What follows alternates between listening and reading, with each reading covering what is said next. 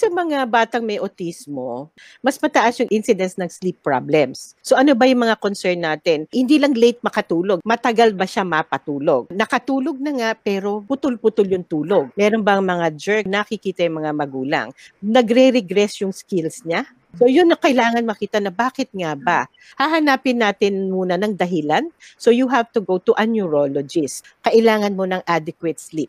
Kasi doon yung time na ini-integrate ng utak lahat ng natutunan niya, lahat ng nangyari sa whole day. So dapat ma-stop natin yung vicious cycle na yon, na mapaganda natin sana yung mga tulog ng mga bata. Mahirap ba siyang patulugin dahil may medical conditions na nakaka-affect ng sleep? May GI problems ba siya?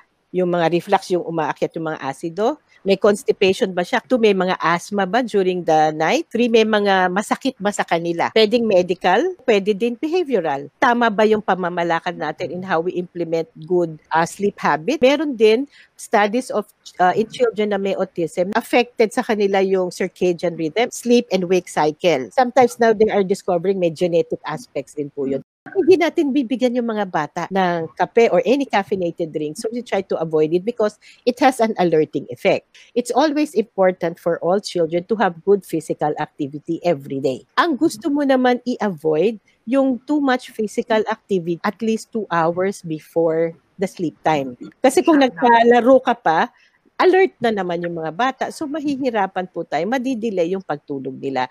And sometimes medication is prescribed but it is not the end all or be all. Yung gadgets, nag-e-emit po yan ng blue light. And this blue light inhibits the release of yung melatonin ng ating katawan. Meron tayong sariling melatonin na secrete ng utak only during the night. It regulates nga the sleep and wake cycle. Paano mo malalaman na adequate yung maganda yung tulog niya? Paggising niya sa umaga, refreshed siya. May mga may mga stages of sleep.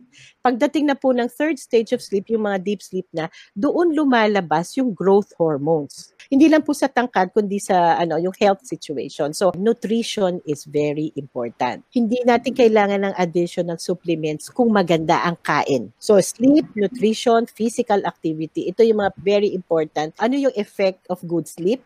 Nagiging optimal po yung brain development. Better yung learning, better yung attention, better memory, better yung behaviors. Nakaka-regulate talaga ng emotion pag maganda yung tulog natin. And of course, stronger po yung immune system.